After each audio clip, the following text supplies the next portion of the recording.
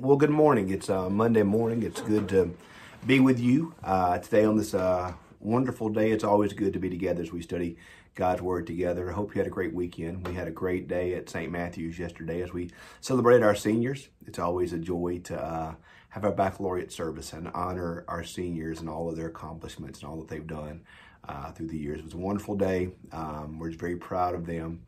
And I look forward to what God's going to do with our seniors as they move forward into high school, and into college and career. And I just can't wait to see what God's going to do. And I guess I have to show you my new mug that I have here today. One of y'all was commented on the fact that they've seen me drink from Ole Miss mugs and Southern Miss mugs and just didn't want anyone left out. So they procured me this mug here for me to drink out of. So there you go, Brett. I hope you're happy. You see the works of your hands this morning as I drink my coffee from this mug today.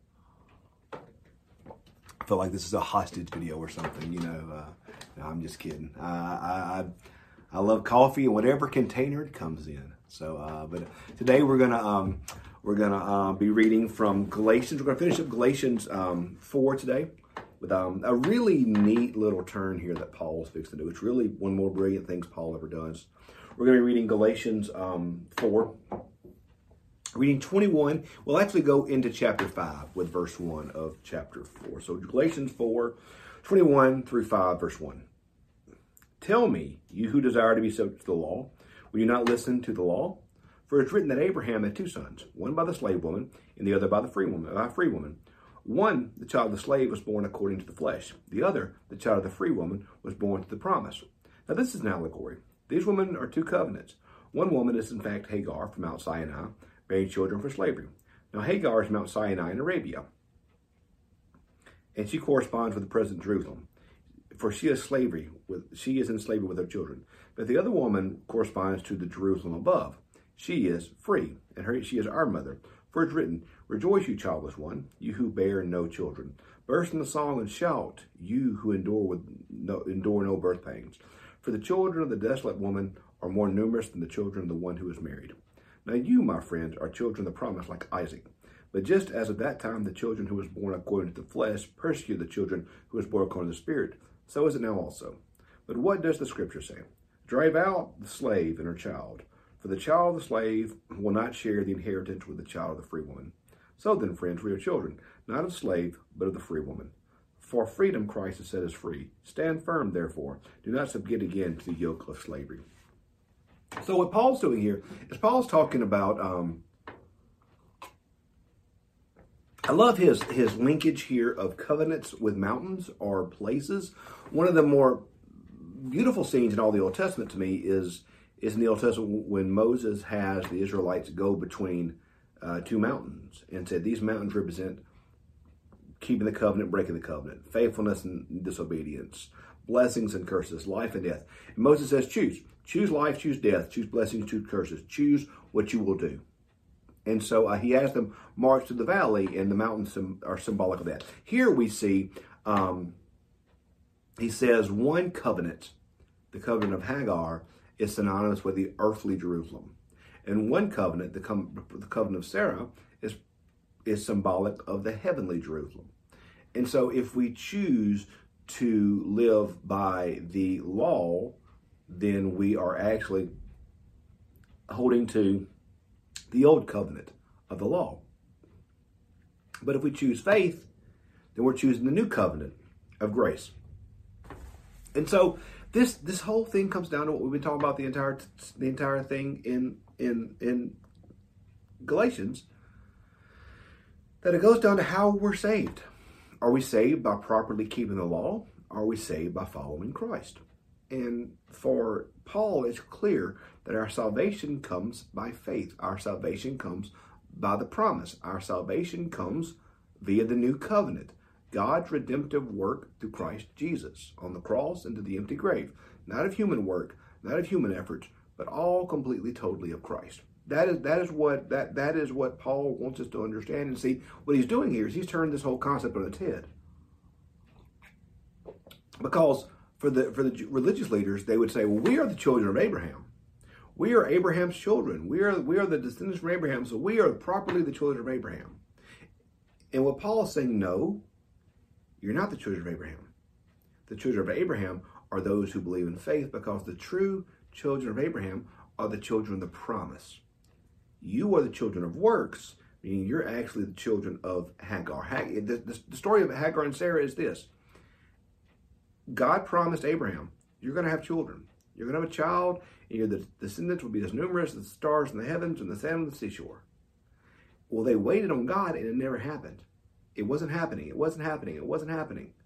And so Sarah and Abraham said, well, this is not going to happen. Let's take it into our own hands. You lay with my servant, my slave, Hagar, and you have a child with her, and that child will be your descendant. And Ishmael was the child of human effort. He was the child of Abraham and Hagar when Abraham did not trust in the promise of God.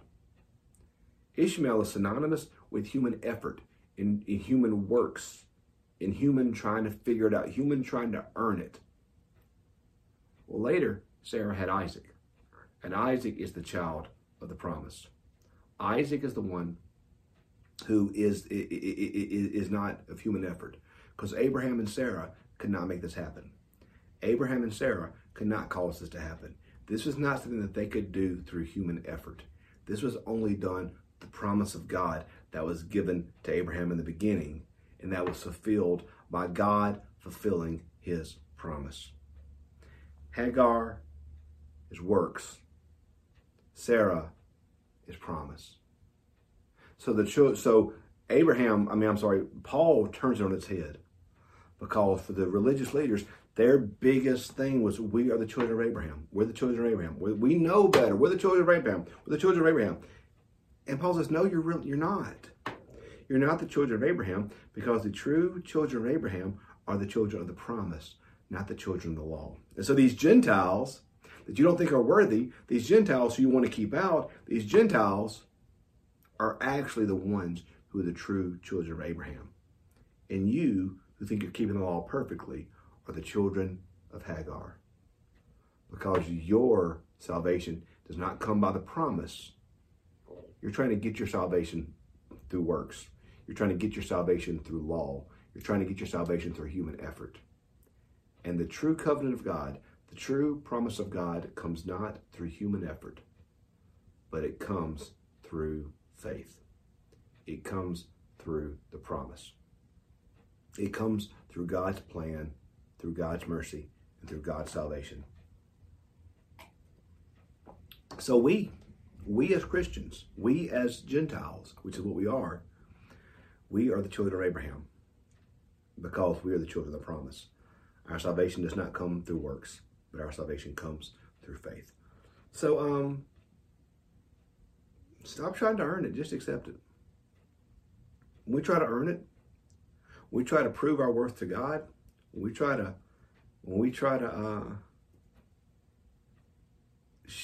earn God's approval, we probably going to fail at it. We don't have to earn it. We have to accept it. It's all about the promise. The promise of God given to us through Christ Jesus. The promise of God given to Abraham originally, we said, your offspring will be a light to the Gentiles. That original Abrahamic promise was a promise not just of his people, but it was a promise of the coming of Jesus. Because it always points to Jesus. Because it's through Jesus the people are saved.